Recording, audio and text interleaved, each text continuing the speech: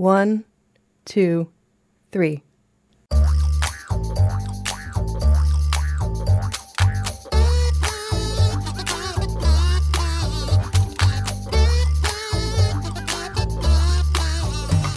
Welcome to Three Song Stories. This is the home of the song story, the place where musical memories are converted into biographical portraits. Thanks for listening. I'm Mike Canary. Our guest today is Sarah Comito. Sarah Comito is a poet who moved to Fort Myers 19 years ago after a 10-month stint in an Idaho mountain resort town. She's originally from Massachusetts, where she attended college at the old factory town of Lowell, known as the cradle of the American Industrial Revolution, first as a music major, then graduating with a degree in English. Sarah is married to John Comito, her partner in life and in business. Together they work in the stonemasonry company Elemental Stone and Water Works and run a small urban hobby farm, raising bees, chickens, and hot peppers, and quite a bit of other stuff too. Sarah is author of the new poetry collection Bury Me in the Sky, published by Nix's Mate Books in Allston, Massachusetts. She's a poetry editor for Bending Genres Journal, and her own writing has been published in many print and online magazines around the world. Her son Reese works with computers, plus marine and high-performance auto mechanics, and is a budding poet in his own right. I've known her and John and Reese for many moons, so I'm really looking forward to this. Hey there, Sarah. How's it going? Hey, Mike Canary. Long time no see. Not really. That's right. Okay, I just have to break the fourth wall and say not only are we friends, but you're one of the few, and you and John are one of the few people that I actually interact with in the real world on a very short list. So if this sounds familiar between us, that's why. Right. Right. And this is a podcast all about the Rolling Stones, It's all right? about the Rolling Stones and bread. We will get deep into bread. Sourdough for the win. Okay. Mike, just for the record, Yes. Mike Canary was making sourdough before we were all forced to learn how to make I'm sourdough. a hipster. Yeah. I was making sourdough before it became mandatory because of the COVID-19 pandemic. That's right. Well, you really are my bread mentor. I had started doing it a couple of years ago and gave up because I was trying to follow this ridiculous routine that was on YouTube, and I just thought I was terrible at it. If there's one thing I know how to do, it's find the shortest distance between 2 points. That's why we're good friends. Okay, cat. You got a new cat? Oh, I got a new baby kitten. What's the cat's name? Avi. Avi? Yeah. Well, What's that mean? so we adopted him from the Caddy Shack, which is the new cat cafe, the outlet for the kittens at the Gulf Coast Humane Society. And they had named him Aviati, which to me sounds like a car. But we just kind of shortened it to Avi. That sounds like the name of that company from Silicon Valley. Right. Aviata. Be like a kind of a Kia. He is a little monster. He's photogenic. He's so cute. He's very loving and curious and fun and smart. Really, really smart. So I've got high hopes that we can train him to ride in a car and walk on a leash and do all the things. You have him go in the toilet. No, I did that. I did that with a cat, and it worked up until the point where she had to go number 2, and it splashed and it scared her, and she started going in the tub, so we went back to the litter box. Well, okay, there's that. So what was the musical background of your child up there? You were about 30 miles north of Boston, is that about right? West. West? Pretty much due west. Okay, it looked like it was northwest. Oh, you might be looking at the location of my alma mater, Lowell, Massachusetts. Oh, right. I grew up in Milford, which is just between Boston and Worcester. Oh, okay. Right off of the Mass Pike. So what was the musical background of your childhood there? We had a lot of Irish music. My dad's from Dorchester, Boston area. And so we were listening to Tom Clancy and the... I'm sorry, I'm not sure I have that name right. Tom Clancy's he's the Action Red October guy. Yeah, action author Tom Clancy. You're right. I'm drawing a blank, but we listened to a lot of Irish music, folk music, and Simon and Garfunkel.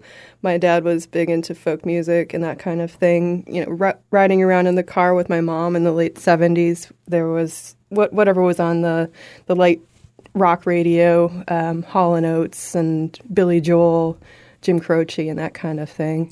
Hall & Oates. Yeah, and actually I was thinking about it on the way here. A lot of my musical introduction came by way of The Muppet Show. Oh, right. Yeah. So I was thinking about one of the earliest experiences I've had with kind of protest music in this kind of era that we're going through. And my first introduction to Buffalo Springfield's "Hey Children, What's That Sound" song was via the Muppet Show. And it just really struck me for this sound I'd never heard before, with that single string strum from the guitar and the reverb there, and the kind of, I guess I didn't know what it was at the time, but the stereo separation. Mm-hmm. I saw a comment on YouTube for the song, said, "This is the best song your left ear will ever hear." But yeah, the Muppet Show was a big part of it. Sesame Street also. And my parents didn't play instruments, but they were very supportive of music education for me when I expressed an interest in that kind of thing. So they got my piano lessons, and I tried flute for a little while and gave up on that, and then went to clarinet and stuck with that for a long time. And they helped me out with some vocal lessons, and that led me to college, where I thought I was going to start a career in music. As a singer? Yeah. So I was studying classical music mostly, Renaissance music, art song, performing with some really small choirs, doing experimental things and sacred music. Yeah. And my school, UMass Lowell, had a really robust, probably still does, music education program. And I didn't have the guts to just go in there and say, I'm going to be a performance major. I need to have a career. So I thought I'd do music education. And I did my classroom observations, where you go and sit in the classroom and watch, and that scared me off. Not for me. Well, they didn't teach you the pedagogy before they sent you to go look in the classroom. Right, so right. I didn't. It was like just being dropped off in a wilderness area without any context. When you were younger, do you remember music that moved you somehow as a kid that sticks out in your brain? Sure. Well, it was interesting that we went to a lot of town festivals and patriotic events and parades and that kind of thing. And I remember standing on the sidewalk as a very small child, and a marching band went by with the big bass drums, and I could feel it in my chest, and it just made tears spring up into my eyes. And I think that was the first time I really felt the visceral power of music. And there's probably more I could say about, the patriarchy. And I almost said patriarchy. Patriotic indoctrination of young children. But yeah, I just, and then going to my parents took me to musical performances of all types, and just having that, I don't know if there's a word for it, there probably is a German word, where you get the goosebumps and the whole body feels for what you're listening to. What we tap into with this show.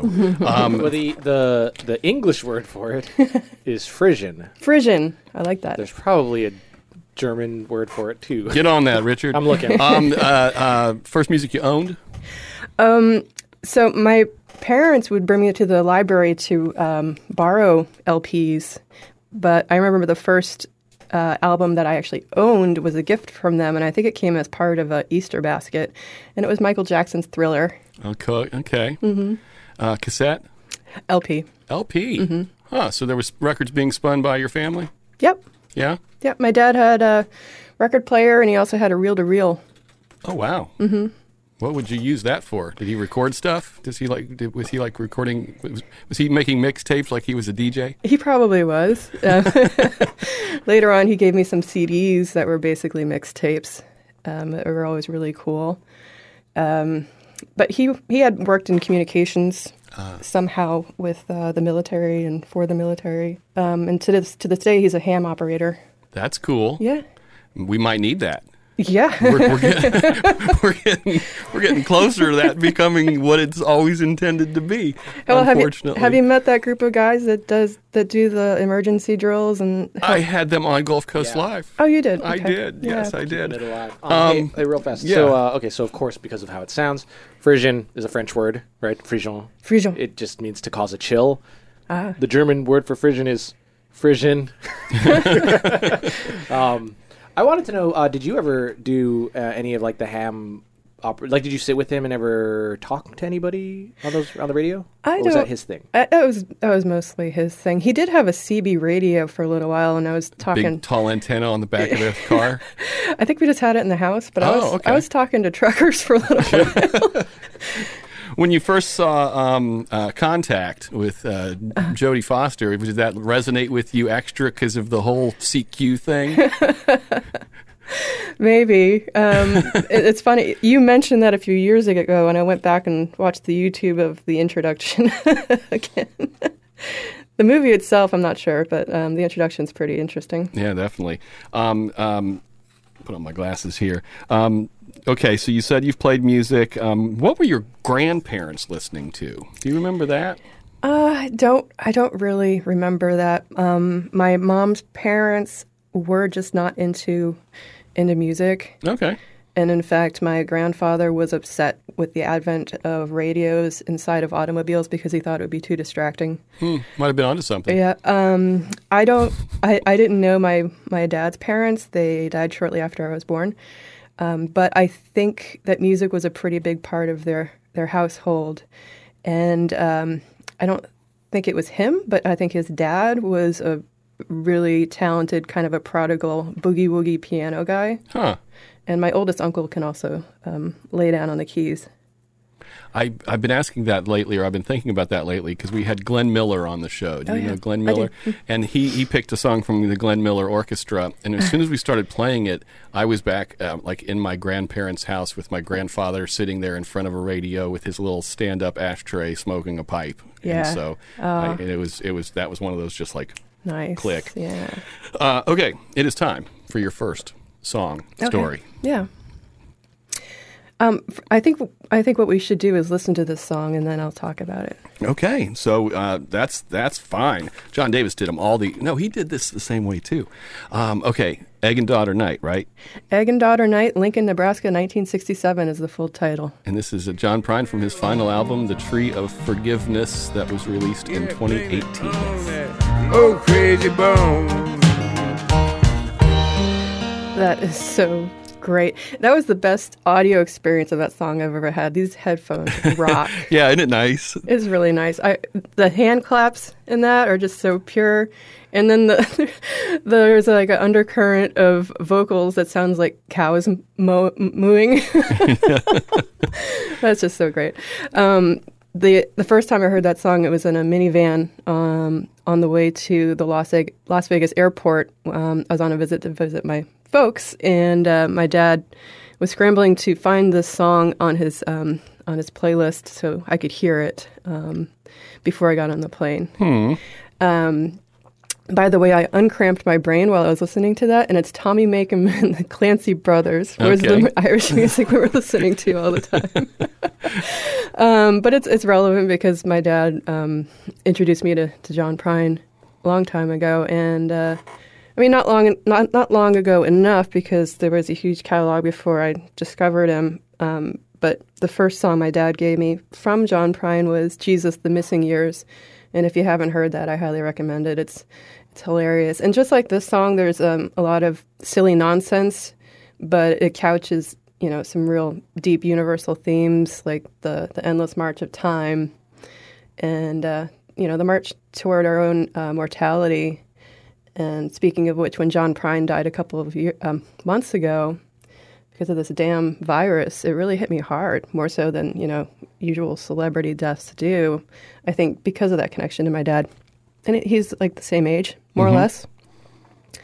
And the Crazy Bone.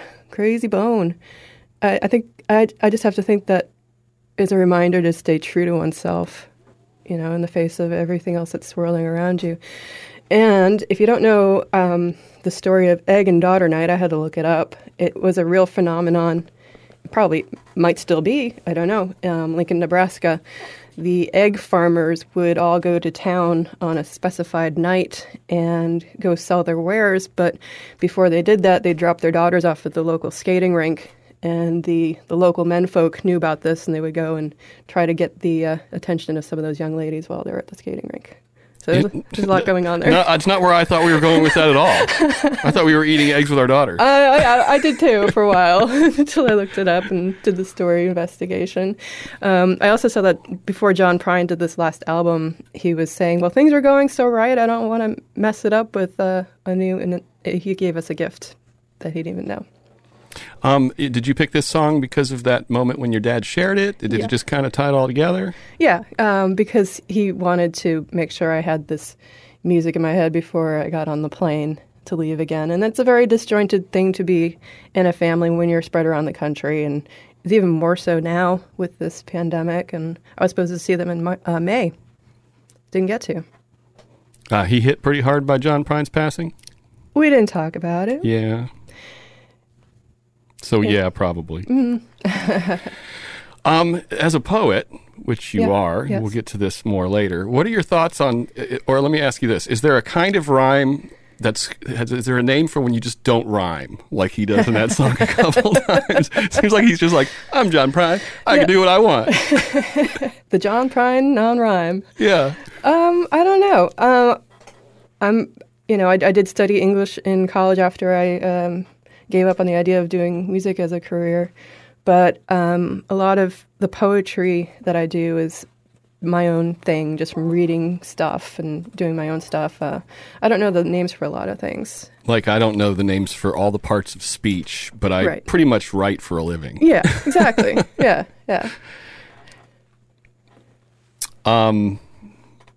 But the music, I didn't give up on the music either. It's still a big part of my life. Well, sure. And you'll find it in the poetry. Was it easy to go to English instead of music? I mean, was that or was that just like a fallback? Like, ooh, I'll be an English major. Well, the fallback was, I'm not going to be a music teacher. I'm going to be a music business person. Okay. And then I took accounting, which really told me I should go back to my first love, which is writing in language arts. Now, I had been kind of split on what I was going to do. I knew I had a talent for music and a love for it, but I also knew I had a talent and love for writing. And also science was kind of the third part of that fork of the road, oceanography specifically, or marine biology. Could you do chemistry? I love chemistry, I did do chemistry. I like that a lot more than algebra, for instance. Right. I mean, I could muddle my way through that. Probably not anymore, but the chemistry, when you do the equations, it's more like simple and a little more poetry, really. Yeah, it's elegant. Yeah, exactly. Do you remember when you wrote your first poem? Was that like a young kid thing? Was that like a teen angst thing? It was a teen angst thing. Yeah. Well, I say that, but I do have a couple books where I've got, some beginner poetry from like fourth grade or something. But as far as wanting to do it and doing it on my own as an expression, that came probably age 13, 14. And it was kind of an angsty thing. But it was also, I was watching the PBS series Anne of Green Gables when they go into the Lady of the Lake, the Lady of Shalott and all this kind of King Arthur stuff. And so I was going into kind of a fantasy realm with my poetry, and there was some elemental magic stuff, and I spent a lot of time alone by myself in the woods as a kid, and it just seemed to kind of flow. In the woods in Massachusetts. Yep. Did you show people your poems right off the bat, or did that take time? I showed my mom my poems, and she was very supportive. I showed some supportive friends. One of my friends took it home, and her mom did calligraphy, and she brought it home the next week in a calligraphy hand, and it was a really nice gesture. So I had some good early support for it. Do you remember the first time you got up in front of people and did it as like an open mic kind of performance thing? I think that must have been in college. Yeah? And there was, UMass Lowell is kind of the cradle of not only the Industrial Revolution, but also the Beat Poet Revolution. So they do still have a Kerouac Festival. He lived there for a time.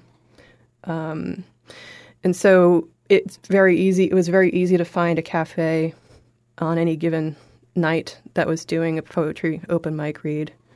And so that's kind of how you and I met. I was doing Kinda. I was looking for an auxiliary living room in Fort Myers, and I found it at Liquid Cafe. And it wasn't a poetry read, it was open mic, so I felt I had to kind of like throw some sharp elbows to get some attention in the room doing it, and But you did. I did. Had you done a lot prior to that, or was that kind of a expansion? Because I didn't really. You just showed up, and you would always sit. I remember right at the end of the bar, right there, kind of at the tip of the bar, right. That's where you would sit, right. And then you were one of the first people that would get up and do that kind of stuff. Had you done a lot, or were you starting to do more? Well, I had done quite a bit because, like I said, it was easy to come by in Lowell, and it was kind of normalized to do so. And there was this cool thing. There was this old bar. And like a lot of the buildings, there was an old factory with a lot of glass and brick on the wall. And they had a jazz band, a house band, and you'd go up and read your poetry and kind of clue them in on what kind of feel you want, and they would play behind you. And so that was really cool. You've done that before too now, right? Well, yeah, I was doing that with Rhythm Culture a couple times. Yeah. And Aib and a few other people kind of spontaneously. Aib, I haven't thought of him for a while. Yeah. You should have him on the show. No, it's not a bad idea, actually, yeah. Did you meet John there at Liquid?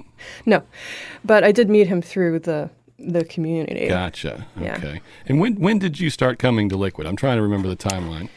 I moved here in 2001. Okay, so. And pretty soon after that, well, I was a new mom. I had only had my son 4 weeks before I moved here. Wow. I actually traveled with him when he was 2 weeks to go back to Massachusetts.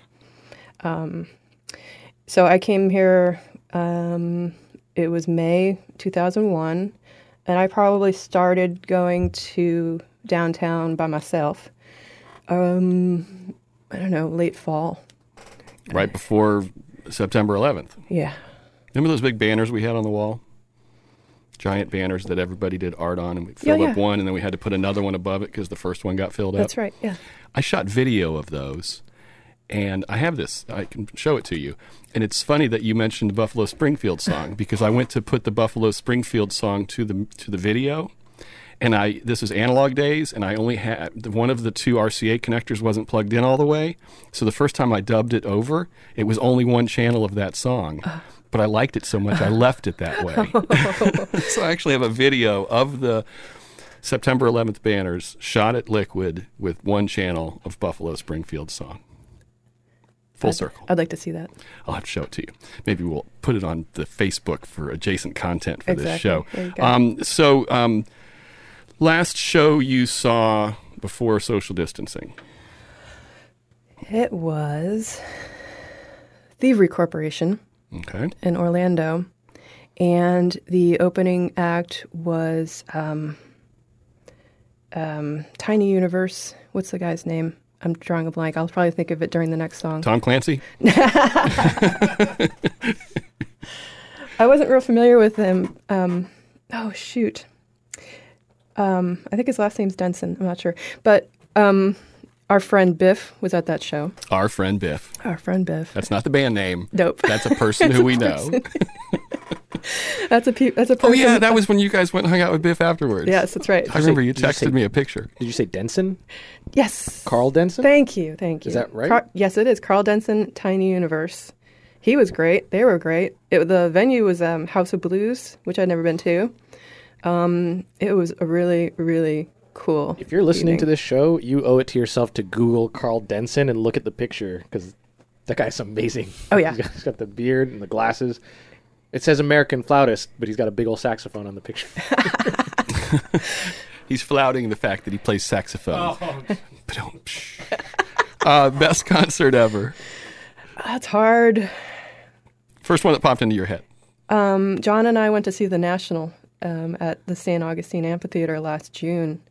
And that was cool because we hadn't been going to see shows and made a decision while we're standing at the table at the place where our families go camping together. And our friend Julie Ireland was there. We were talking about music. And I said, John, we need to start traveling to go see some music. So we made plans to go see The National. They're playing at the St. Augustine Amphitheater, which is on the same property, more or less, as a state park right on near the beach. So we camped there, walked to the show. It was tremendous. Courtney Barnett opened. She is phenomenal. She played flute.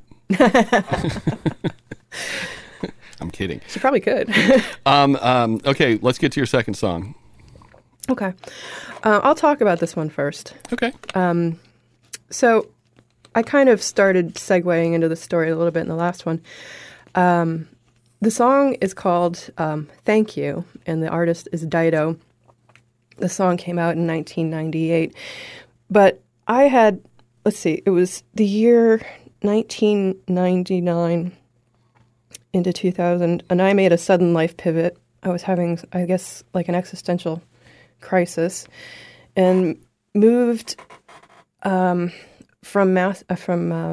actually New Hampshire was where I was living at the time, to Idaho, to this beautiful mountain resort town called Sun Valley. Actually, that's the area. The town I moved to was Ketchum, and I later moved to Haley, just down the pass. And I got swept up into a whirlwind romance and started working at a bar, great old institution called the Roosevelt. I just looked it up. It's no longer there, sadly. But it was I fell in with a great group of people. There was great music there all the time. Didn't last very long because I discovered I was pregnant, which was a great surprise gift. And the relationship I was in didn't live up to the promise of the romance. And in fact, I found myself to be very isolated and, feeling very alone, lonely. And but I received a bunch of blessings in a circle of women that I surrounded myself there with. Just a moment. I got the tissue on. I told you we have tissues. I know. Thank you. Okay. So I needed to buy a computer. So I bought a giant desktop Dell. I don't even know if laptops were a thing then. And it had sample music inside the computer. Right. And one of the sample songs was this song, Thank You, from Dido. And it just struck me really well. And I listened to it over and over again. I was by myself a lot, but the baby was growing and, Baby Reese. And I played the song for him. And I tried to, turn some gratitude outward. And that worked out because I got a new job at the town. It's a community library. It's not attached to a municipality or government or anything. It's community run. And it had all these women working there, grandmothers and moms. And one woman was kind of like the story keeper for the whole area. And they were just very supportive. They actually encouraged me to go lie down on the couch in the break room when I got really tired, which I did. And they were just really super kind, and it was the perfect job. It was a beautiful place. And if anybody wants to go online and see the building itself, it's called the Ketchum Community Library.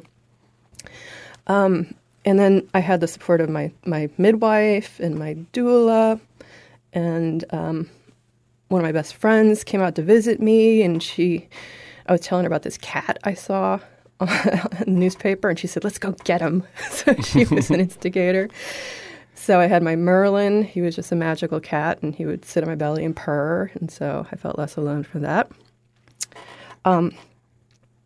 And I had just finished, speaking of pivots, massage school, and it was a pretty intensive program in New Hampshire where they have you do a research project. It's almost like a mini thesis, really. And I did mine on pregnancy massage, pregnancy and labor massage. So I said, "Oh, I'm equipped for this. Let's just do this, all natural." And I did, and it was fine. It might sound silly, but I think I was so bonded with this baby because I was protective of him. I didn't want him to be out in the world. He was 2.5 weeks late, which they don't let you do, in a normal setting. Had something of a precipitous birth. From start to finish was 6 hours. He was perfect. I needed to go to the hospital right quick. So they rushed me in an ambulance. And the EMTs gave baby Reese a 9 APGAR. I don't know if you know what that is. It's kind of a score based on, the appearance of the skin, the lustiness of the cry, which is a great phrase, and his size and weight, and just his health index. And I understand that paramedics never give a 9. So that was unheard of. So 9 being high. High, Yes. Almost godlike, I guess. So they rushed me, and I think I functionally died for a second on the way there. I was on a second floor of a townhome, and they had to kind of tip me up in the gurney to get me down the stairs. And I remember floating into a really, other place and having to kind of psych myself into coming back. It was almost like when you have an alarm going off, and you're like, I could hit snooze, or I can just get up and do what I have to do. So I really felt that, like I had made a choice. Got down the stairs, and it had started snowing. It was April 6th, and it hadn't snowed for a little while. And I was hallucinating. It looked like pink glitter. It was really beautiful. So I got to the hospital. They helped me out. Doctor there was another part of my circle of women. They were like angels there. She saved my life. I'd lost 60% of my blood, and she's asking me questions like, are you a healthy girl? Yes. She says, I'm asking you because I need to decide whether to give you a transfusion right now. So we were able to bypass that. And stayed at the hospital for 2 nights and went home. And 2 weeks later, flew to Massachusetts. And 2 weeks after that, flew to Florida. My son's dad had come down here to be closer to his parents. And so I did too, not having thought of any other options. And one day I showed up at Liquid Cafe. Well, I'm glad you did. Me too. Well, you want to listen to this? Yeah. Okay, so you're playing this on your Giant Dell PC. Yep. Over and over again with Baby Reese. Yep. What's that make you feel listening, to that here now? It's a little bit dated. No, it's I think it holds up pretty good. Yeah. It got a lot of air time. Yeah, it's a sweet song. And I thought maybe by listening to it after the story I wouldn't get emotional, but the song's actually hopeful. It's in a very major key that way. Yeah. Does Reese have any idea the significance of that time and place and him and you? And yeah, he knows that. I don't know if he knows about the song. I should probably tell him about that. He might listen to this. Right? Maybe. Oh, yeah. Well, I'm pretty sure he will. Hi, Reese. Hey, buddy. How does it feel like to think back to that story and that time and that uncertainty and to know where you are and, how he has turned out and everything? You know what I mean? Yeah, it's beautiful, really.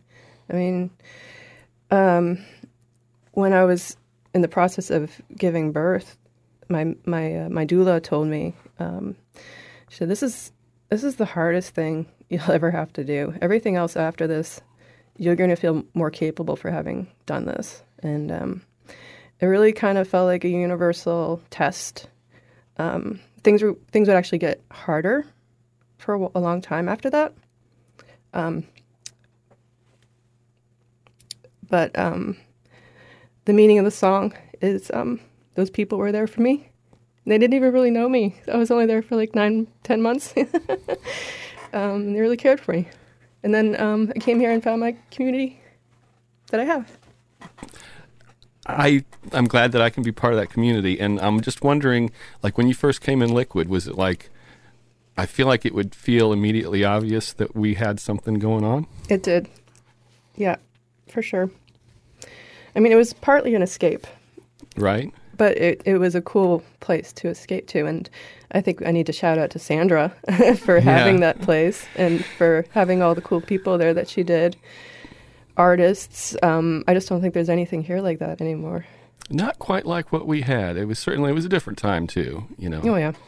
But yeah, Sandra, hey. Sandy. She's in New Mexico. I know. She's listening to us right now, too. So you have to be on the show someday, Sandy. Oh. We've tried a couple times, but it hasn't quite worked out. Let's talk about that new book of yours. Yeah. Bury Me in the Sky has a really beautiful cover.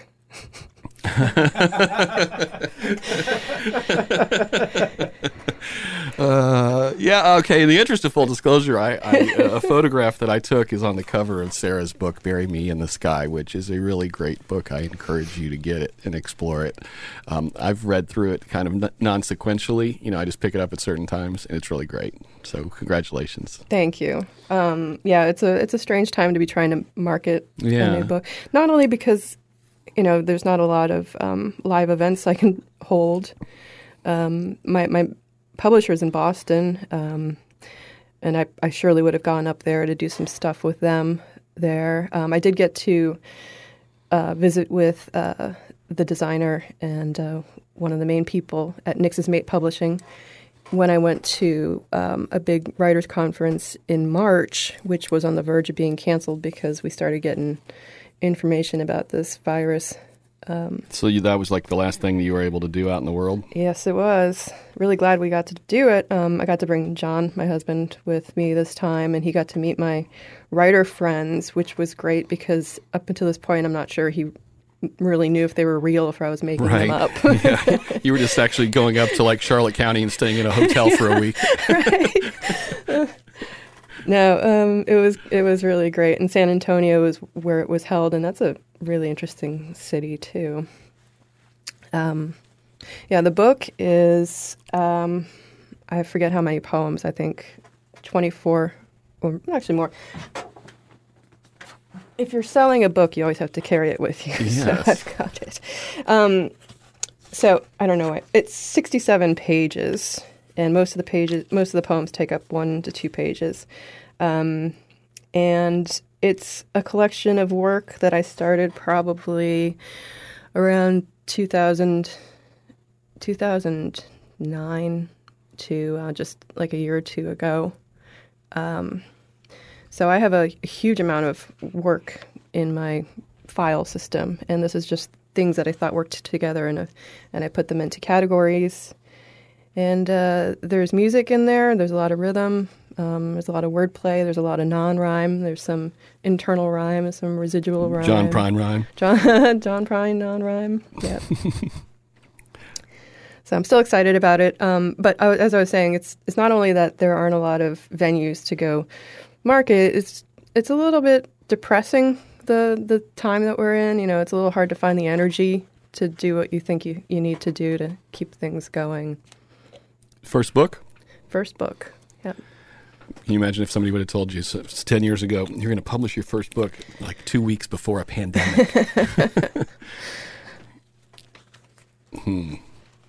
How'd you and John meet? You said you didn't meet at Liquid, but you met through the people through Liquid. How'd you guys first get together? We just met through friends, just hanging out in a group and somebody said, hey, here's John. And then, so we met up a couple times, and when I finally extricated myself from the kind of the mire that I was in, and I needed to find a place to stay, and I helped a friend pay rent for a really cheap apartment in a attic in a house close to downtown, and John was living downstairs, and we just kind of naturally decided that I would eventually move downstairs. What'd you guys dance to at your wedding? What was your first dance? We didn't. Was there a proper first dance? No, I was there. You were there. No, you were there for the ceremony, and then we didn't really have a traditional structure to anything. We had our friends play music, Miko and James Taylor, and James Taylor. Yeah. Ken Kaler? No, he was a mandolin player. Oh, and Nathan. Yeah, sort of the pond guys. And and Cat Apple was sweet enough to play flute for us for our ceremony. Yeah, the pond guys. Guest on this show. Yeah, right. Yeah. So I think they were Pond Water Experiment at that time. Okay, right. Now, they are. They were the earlier version of them. Are who made the theme song for Gulf Coast Live, which is the radio show that I produce. Right, and I remember being at the release party for the song. I don't even remember that. I was there, I bet. It was at the beach. Is it like Orpheus, yes. probably? Yes. Huh. So your book's getting good feedback. I'm seeing good reviews, stuff like that. Yeah. What's that like? What's that feel like to because you've shown your work to other people, to other poets. You've had feedback. What's it like to get it from sort of the world in a different way? It feels great. It feels natural. It feels encouraging. It feels like it's something in the universe that makes sense. I've supported a lot of other writers in a lot of other ways to the best of my ability, and now they're supporting me. And so, I've got my community here locally, but I've also got this community all around the world of people who support each other. It's a little bit hard to break out of that into the general public when you have a very small press and a very small book, and I don't know what the poetry market is like in general, but when I especially love it when somebody that I didn't even know bought the book contacts me or does a Goodreads review or Amazon review, that kind of thing. Are you fastidiously looking for reviews pop up on Amazon? Do you get a notification? How's that work? No, there aren't too many because I just haven't been pushing. You really have to push. You have to ask your friends for a lot of things, and I really don't mind doing it for other people. But like I said, my energy level is just kind of low with this whole uncertainty thing right now. But I've had somebody from where was he from? Zimbabwe, and he's a poet that's been in exile to Bulgaria, and he contacted me and asked me to submit some poems to his blog, and so I'm there. And Rhino Poetry, which is a really prestigious poetry annual journal, decided to review my book. And a friend of mine, Luke Johnson, did a review of my book. So they're around. They're kind of like seeding the atmosphere.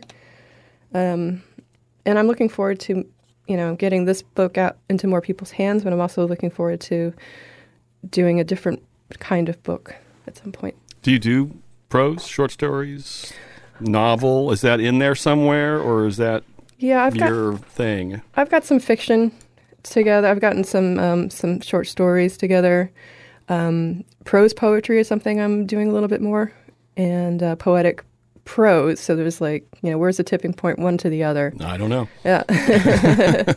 And I happen to be a poetry journal a poetry editor for a journal called Bending Genres for that reason. So there's kind of a slippy line there, which is fun to play with. What was the name of the thing that you did you published some of my haiku? Oh, I did. What was that called? I forget. I had an online literary journal, an art journal called Orion Headless. That's what it was. Yeah. Yeah, that was fun, and that's how I made a lot of the friends that I have now around the world. If you were a championship wrestler, what would the song that you would come into be? Oh my God. Oh, geez. Bad Guy by Billie Eilish. Oh, okay. That's what Eric Raditz made me play at the beginning of TGIM every time we did it this last season. Oh, is that right? That's the only reason I know that name. So do you play music in the background while you're writing, or do you write in silence? I usually write in silence, but sometimes I will have some classical music on in the background, or some kind of cinematic or atmospheric ambient music. Do you have any TV theme songs committed to memory that you'd like to sing with us? Or for us? You're a singer. We can put you to work. I'm going to Google here. I've got one. I mean, when I was a kid, I think I knew all of them, but the one I have committed to memory, and I'm not trusting my brain to not cramp up, is the Community theme. Oh, Richard. I'm with you. Yeah, no, I think... the long one or the regular, the full song? The regular one, just the it's from really, the show. Yeah, it's very short. The 88 is the rock band that does it. or wrote it. For the record, while we wait for it to spool up here and skip the ads, there was a great little, pandemic derived. Yeah, but that's the full song. You can just use there was one that was like a minute and it said the intro.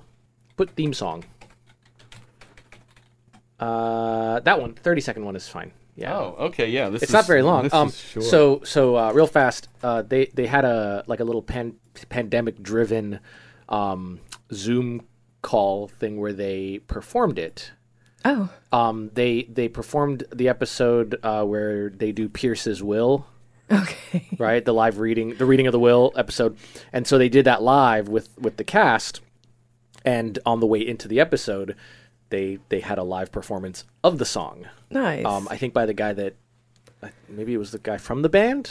I'm not sure. It was one guy with an acoustic guitar, but it was just really neat seeing somebody play. I mean, they did it in real time, so like they played the song and then they went into the episode. So. Okay, well, let's listen to it. Yeah. I just finished this, so I should know some of it. It's only 26 seconds, so here we go. Yeah.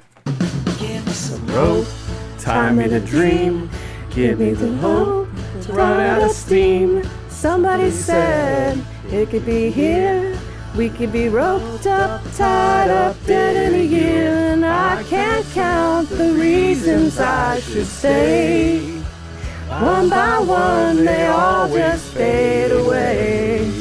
Bam, bam. I think we could have done worse. Did I hear you, Richard? I don't know if I heard Richard. I don't know. I hope so. Well, I was just focused on me. Don't worry about it. I love. No one should focus on me. I love that little song because it's very much just like cheerful nihilism, which reflects the show quite a bit. The first part is getting the pitch is growing, getting higher, and then they enter the kind of swing rhythm. Yeah. And then the lyrics. Yeah. Yeah, well, and I hadn't really focused on the lyrics until about halfway through, and then I ended up watching some episodes with the subtitles turned on. So I got to see exactly what the lyrics were, and I was like, oh, that's interesting. Yeah. Tie me to dream, give me the hope to run out of steam. Exactly. Yeah. Roped up, tied up, dead in a year. Yeah. Hey, okay, so this is going actually quite a ways back, but because you reminded me of it, Sarah, with your music analysis brain.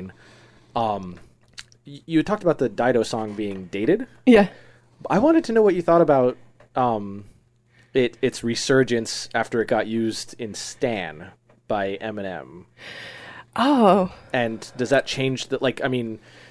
I don't know. I don't know if I've heard it. Ooh. Ooh. I don't know how to deal with that. Okay, quick background for just us here, I think. Eminem comes out with a song about a stalker who is writing him letters. And the guy's name is Stan. He's obsessed.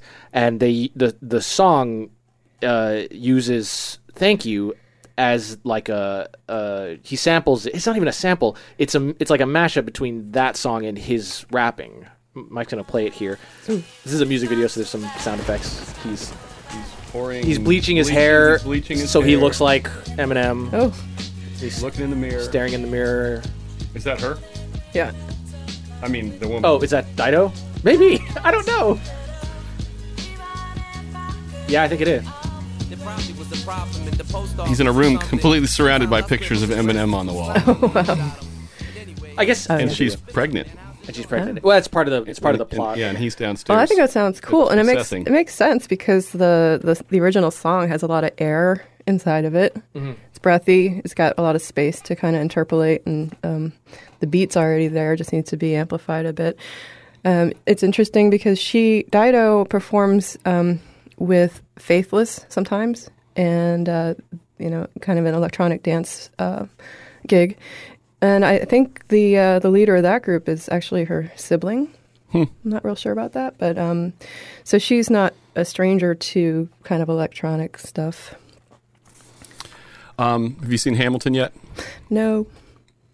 Cost you about $6 right now. We'll have to have a Hamilton watching party. Oh, let's do that. You just do Disney Plus it. Yeah, no, that's not a bad That's idea. the second. That'll be. Sorry, that's 2 episodes in a row sponsored by Disney Plus. Musicals. You guys like to see musicals? You guys ever go to when Book of Mormon comes to Barbara B. Mann or something like that? I'd love to see Book of Mormon. I think we were allocating the entertainment budget that we have to travel around the state and see shows. Right. And we've kind of piggybacked that onto going camping in different state forests and exploring springs, which we've started doing more in the last couple of years with how the water's just been so spoiled here. That used to be our playground, and we have a little boat and everything, but we just started exploring the interior of the state a little more because it's still a little bit more pristine. Yeah. Okay, well, it is time for song number 3. All right. How would you like to proceed? Let's listen to it first. All right. Well, this is Blood Buzz, Ohio. Yep.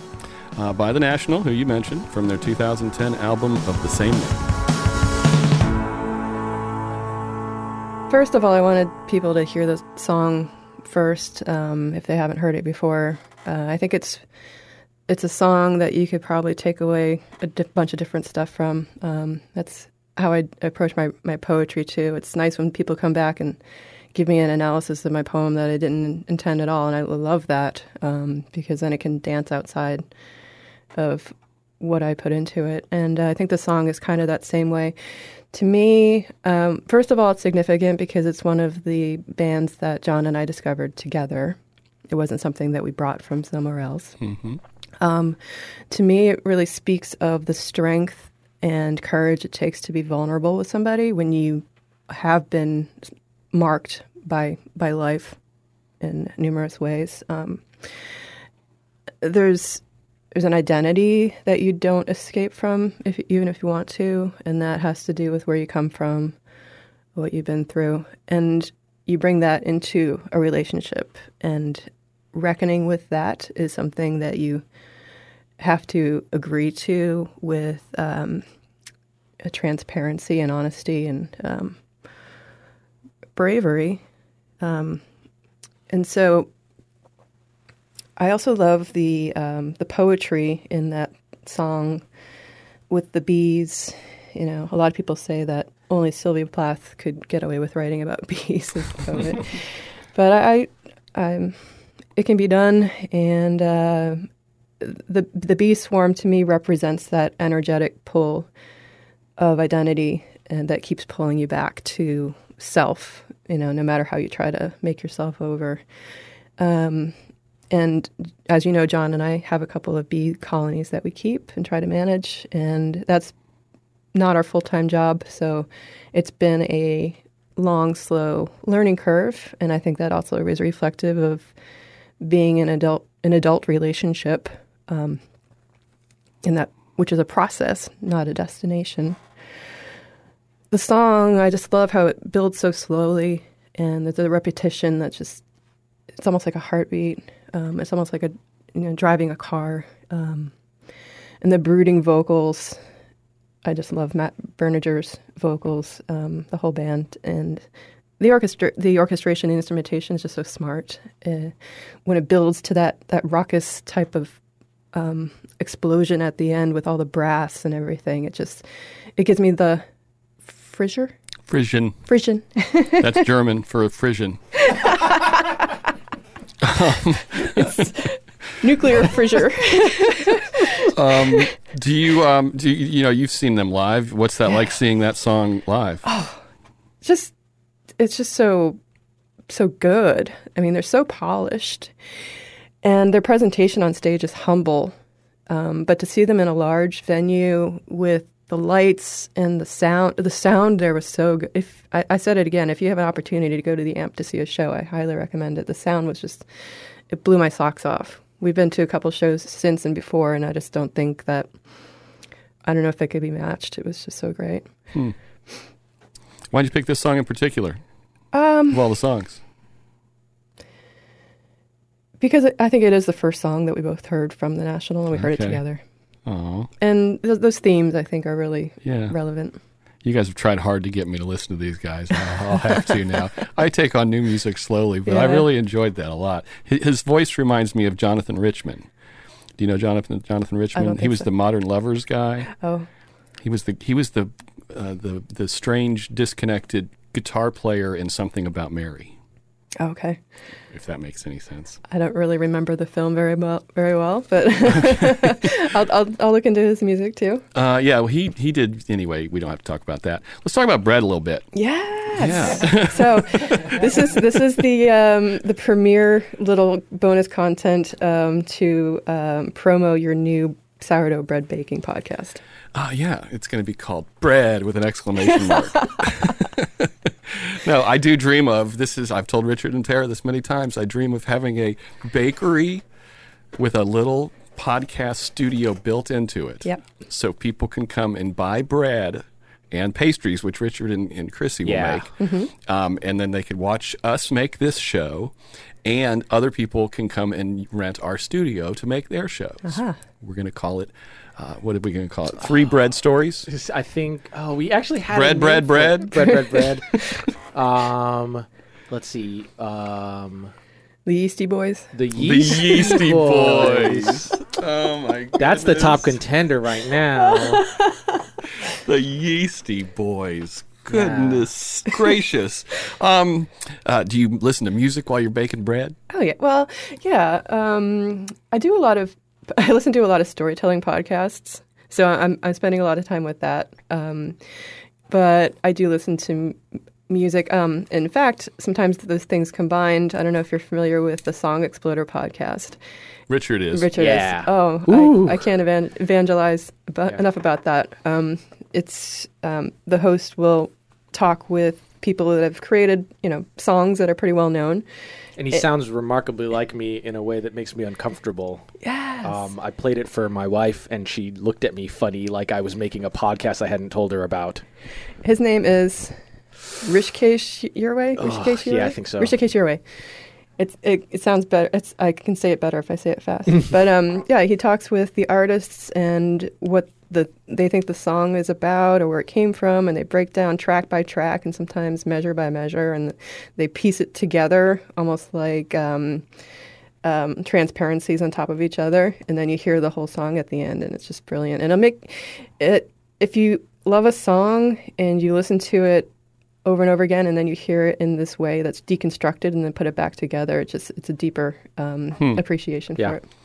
I'm also going to proselytize for one in return for that, because I think that's great that you're sharing Song Exploder. I've said this before on the show, but there's a community, the show-based podcast hosted by Joel McHale and Ken Jeong called The Darkest Timeline, and it's just Which we're in. Which we may very well be in. It's very good. It's not super polished because they're just kind of they're just talking with an audio guy connecting them, but it's really fun hearing them talk about the show, and then Ken answers like medical questions, which is always fun to watch. So if you like podcasts and you like getting a deeper level of, if you're a community fan, that's definitely tailor-made. I've heard it. Yeah. And they gave me the tip to skip most of season 3.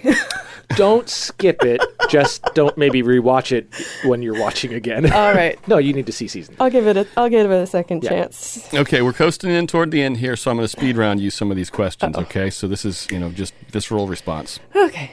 If you can learn any instrument instantly, what would it be? Guitar. Electric or acoustic? Electric. Band that you've spent the most time listening to in your life? Oh, geez. The Beatles. What radio stations do you have saved on your car radio besides WGCU? That's it. That's it? Okay, good answer. Was there a fourth song that you had to kick off the island? Oh, there were many. Instead of the Prine song, contender was Short People by Randy Newman. Oh, we haven't had any Randy Newman on this show yet. Yeah. That seems like a disappointment. Yeah, it's a song that I was really small, and I thought the song was about me. I didn't understand the nuance there, and a lot of people didn't understand the nuance. I understood people got really upset about it, thinking that he was actually prejudiced against short people, to the point where the artist himself disavowed himself disavowed the song, I think, functionally. Wow. Randy Newman did? Yeah. That's okay. I think he gave into the pressure, which is too bad because it really is. Maybe he doesn't like short people. Maybe that's true. Maybe they really called him out. But I mean, it's a good little study, I think, in what I think is satire in pointing out the foibles of society in a very, blatant way. Here is a Wikipedia. Newman would later grow to dislike the song and its success, eventually calling it a bad break. A novelty record like the Chipmunks. I'd like to hear Randy Newman do the Chipmunks. Like with his voice. Right. In 1978, the state of Maryland delegate Isaiah Dixon attempted to introduce legislation making it illegal to play short people on the radio. Wow. They're like, that's It like didn't work book out. burning for music. Yeah. Well, if you want to hear something contemporary and that same, what I think is actually accomplishing what Randy Newman maybe set out to accomplish, maybe not, Tim Minchin has a song, and you can see the video for the song called Prejudice. Okay. Recommend. Album that you would choose to listen to if you can only pick one, like if you were going to be put on an island with one album, what would last the longest before you got sick of it? Probably Hounds of Love by Kate Bush. Oh, okay. I don't know that one, but apparently it's good, according to Sarah Comito. What would your 14-year-old self think of who you are today? She'd be proud. Yeah? Yeah. 14-year-old me was kind of a little fearful and fearful of being herself. And so, hey, kid, you're as good as you are. Would she be surprised that you lived in Florida? Yeah. At this age, I'm surprised. Had you ever been to Florida before you came here? Sure, yeah. Okay. Can you recommend 3 people who you'll share this podcast with that you think we should have on as guests? Yes. The first one might be a little hard to get because she's very busy in her work. Brooke Wagenheim of Chef Brooke's Natural Cafe. Oh, okay. Yeah. Good friend of mine, known her a long time. We've worked together at various points. I would love that. That would be great. And we've bonded over music, and she's got a huge encyclopedic brain for it. Her name bounced around when we were first conceptualizing the show. Maybe we come do it at the cafe. Oh, that would work. Make it easier on her. And she'd probably give you some scones or something. I figure. That's a win. That's an Okay, absolute win. so that's one. You're a friend of mine, Julie Ireland, Okay. because she and I bonded strongly about We music. can make when we that first met. happen. Yeah. I've also got this idea of putting Declan on this show. Oh, there you go. I've been thinking about trying to find a kid. Maybe we could make them do it together. That Because I would know be Ian would cool. never do this in a million. Right. Well, I don't know. Maybe he would. Anyway, maybe we'll put them all 3 on. Anyway, I digress. Continue. That's okay. And another friend of mine, visual artist Dharma Lefebvre. Okay. I know who she is. Yes. She works down at Sydney and Byrne, right? She does. Okay. And I know a lot, she's a good friend of mine, known her a long time. I know a lot about her visual art, but I really don't know much about her song stories. Okay. Well, put a bug in all their ears about this episode when it comes out, which will be in a week or 2, and we'll get them on the show. Cool. Okay. And then the last question, music you'll avoid listening to. Something that makes you go, turn it off. Yeah. Run well, away. Yeah. Scream like I'm on a Japanese roller coaster. Scream in your heart. Scream in your heart. So I don't like commercial radio, but I can't avoid it when I'm working on the job site. I work with John and his stonework. Because of everyone else who's around has their own Yeah. little radio setups going. Right. A lot of K-Rock. Yeah. Yeah. There's a couple. The first one that comes to mind is Cherry Pie by Warrant. Okay. It's just gross. Yeah. And then some of these new bands doing covers of old songs that they should really just leave alone because they're not doing anything interesting with it. They're just putting their own bravado on it. Okay. Well, that's it. Got any final thoughts? No, this is fun, but I'm tired. I can take a nap. Let's hope your car starts. Yeah, let's hope my car starts. Bread! Bread. Yeasty Boys! Yeasty Boys. We make Three Song Stories in the studios of WGCU Public Radio on the campus of Florida Gulf Coast University in Fort Myers, Florida. Richard Chinqui is co-creator and producer. Tara Callaghan is online content producer and sometimes hosts. Chris Duffus is executive producer. Our theme music was created by Dave Cowan and Stick Martin at Monkey House Studio in St. Pete. For this week's parting tune, I'm going back to many Saturday mornings at Liquid Cafe, which used to be on the corner of First and Hendry in downtown Fort Myers in the late 90s and early 2000s. It was a magical little place that served good coffee and sandwiches and salads and supported and was kind of central to at least one slice of the local art scene. We had live music multiple times a week, an open mic night that ran on Tuesdays for years. There was a new art show every other week, so the walls were constantly changing. We didn't have a TV, but we did have one of those 100-disc CD changers with lots of good music.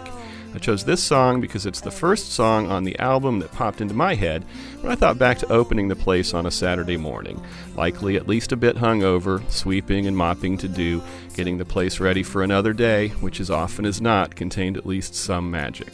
This is Wildflowers by Tom Petty from his album of the same name, and if I close my eyes, I'm mopping that fantastic tile floor with very few cares in the world.